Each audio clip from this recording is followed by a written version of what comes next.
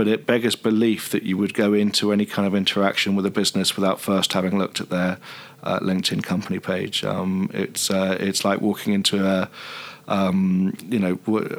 trying to cross a bridge with your eyes closed. It's not a sensible thing to do.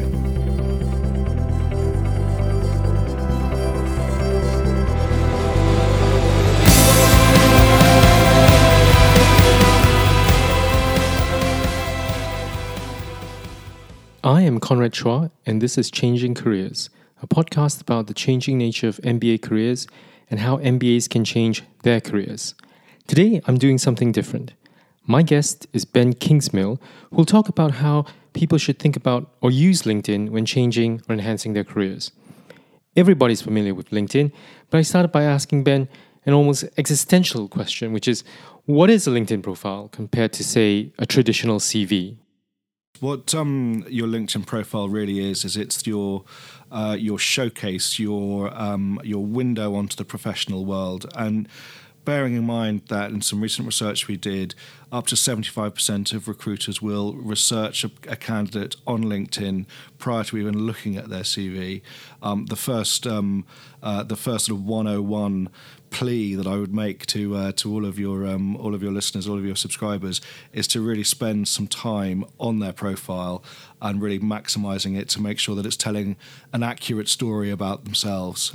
Quite often, people may have joined the platform and then not necessarily gone back and updated their profile. It's really important that this is a living and evolving representation of your professional brand on the platform. Many MBAs are looking to make a career switch, and the sheer popularity of LinkedIn makes it very difficult for any individual to stand out. So, is there hope for career switchers on LinkedIn? An analogy I heard recently about LinkedIn was, if you imagine a musical instrument, it looks beautiful and it has great capabilities, but really you have to spend time working how to play it before you can produce something amazing. And that really is, I think, a direct analogy for making yourself stand out by listing your skills, by following key influencers, by posting interesting content, and also ensuring that some of those keywords around your transformation are included in your descriptions and in your profile. Then you will appear in those searches as people are pulling together shortlists. How do companies use LinkedIn to search for candidates? Companies will create a shortlist, do a first check by looking through skills, job titles, companies followed, endorsements given, and that will enable them to, when taking a cut of the available workforce, will enable them to shortlist and bring some of those efficiencies into their search. So it could be, for example, that you will have an organisation that's looking for recent MBA graduates who are proficient in some key skills and who have worked at some key companies that fit criteria, i.e., size, direction, or and those sorts of elements. Now the question I've been dying to ask: does LinkedIn, the company, use LinkedIn in recruiting candidates? Absolutely, it does. In fact, on my first interview here at LinkedIn, I'd spent quite a long time crafting my CV. I'd had several friends and mentors read over it to ensure it was telling the right story. When I arrived for my interview, no one had actually read the CV. All they use is the profile. So if it's not on your profile, a future employer may well not ever get to see those hours you've spent on your old school CV. Your professional brand lives and evolves on LinkedIn. So if you're not updating it regularly, then the professional world is not seeing the true reflection of you. At this point, I stuck my neck out a bit, turned the tables around, and asked Ben to review my LinkedIn profile. Well, the first thing to say, Conrad, is well done, you got a photograph. We found that those profiles, believe it or not, some people don't use a professional picture, but those profiles with no picture at all get on average 9 times fewer views than those with a photograph. So that's the first observation I'd make. The second positive is that you've got a really nice, succinct little kind of summary of yourself. So even if I'm rapidly shortlisting and looking at several profiles, I get a good view of who you are. One thing that you could do to improve is when you look at your you've obviously got your name and your photograph. You've got a huge amount of sort of real estate at the top there, which is a background photograph. Now, one thing that I've seen contemporaries of yours do is perhaps include a photograph of the business school in the background, or some other form of photographic representation of where they're currently working, which can kind of make it stand out even more. The other thing you have the opportunity to do is have a summary sentence underneath your, so a headline. So that could be ambitious educator driving the next generation of business leaders, or something. I'm not going to write it for you, but something similar. Scrolling down. Now, again, what's really interesting here is that you've got a lot of followers, which is fantastic, and also you're very active. You're what we call an active member. So I can see here all of the content you've interacted with, what articles you've liked, what articles that you have shared, and that all goes to build up a picture of the professional you, of what areas you're interested in. So I'm almost in like a first interview, getting to know you based on your likes and your shares. Scrolling down a bit further into your Conrad, you're making this difficult because you've done a lot of the best practice tips that we asked. So you've got your experience listed, you've got the companies listed, you've also got a summary of what you did in each of those roles. So quite often people will simply do a dry list of where they've worked. And actually, what you've got the opportunity to do with the summaries is really get some of those keywords and key achievements through that will help you stand out in the searches that major employers are doing. If we're talking here specifically about how to maximize your profile in order to make you stand out, and I think it's worth remembering that each of the elements of your profile give you the opportunity to differentiate yourself. And so each one should be taken quite seriously. You should look at each opportunity as an opportunity to bring your professional self to life even further.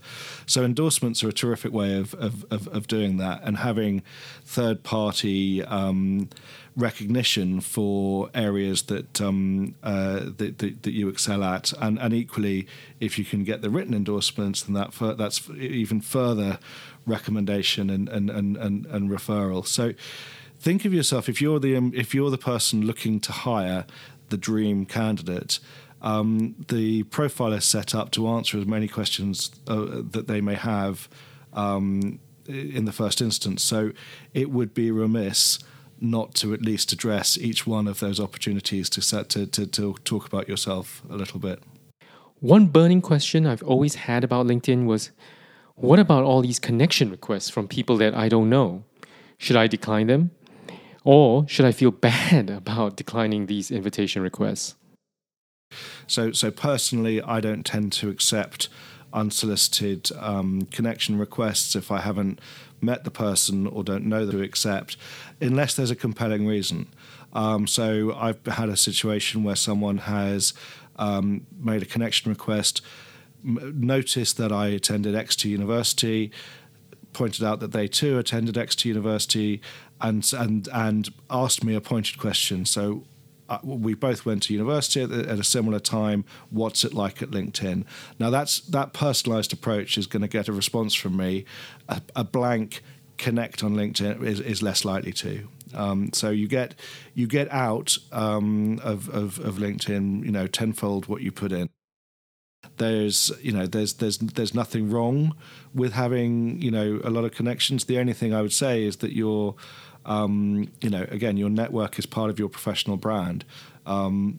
So if the connection, however, just to contradict myself slightly, the more connections you have, the more connections you're able to make, and potentially as a job seeker looking to transform their career, it may be a positive to have a larger network than a smaller network. Another LinkedIn tool is turning on the option to let recruiters know that you're job searching. And here Ben talked about when you should turn that option on. I think it's important to reiterate that LinkedIn as a platform is about professional development and creating economic opportunity for the world's professionals.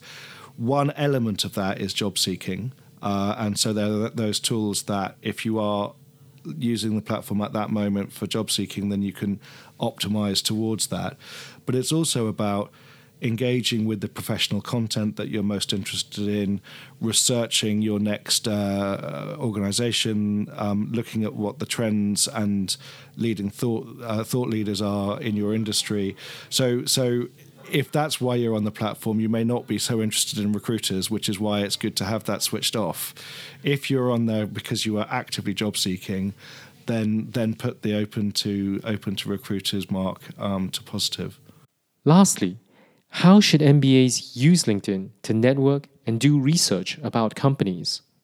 As alumni from one of the best business schools in the world, you have access to a huge number of people and a connection already with a huge number of people who have undertaken the MBA program. So, as well as networking at the many events that the university puts on, you've got a fantastic opportunity to also network with that alumni on the platform. And I think it shouldn't be underestimated the affinity alumni feel with fellow members who've been to the same school, college, or business school. The second thing is company pages give out a huge amount of information that the company has put out on the in the public domain, and it to me, and I would say this, wouldn't I? But it beggars belief that you would go into any kind of interaction with a business without first having looked at their LinkedIn company page. It's like walking into trying to cross a bridge with your eyes closed. It's not a sensible thing to do. That was an interview in the London office of LinkedIn with Ben Kingsmill. I almost instinctively fire up the LinkedIn app now every time I meet or email a new contact. And LinkedIn is so much more than a CV because it gives me an insight into a contact's interests and professional network. And I'll definitely look at improving my LinkedIn profile after this interview. If you like this episode, remember to subscribe to our podcast and leave a rating to help others discover this show. If you want to contact me, the best way is by Twitter at ConradChua16. That's at ConradChua16. Or you might even try LinkedIn. Till next time, this is Conrad Chua on Changing Careers.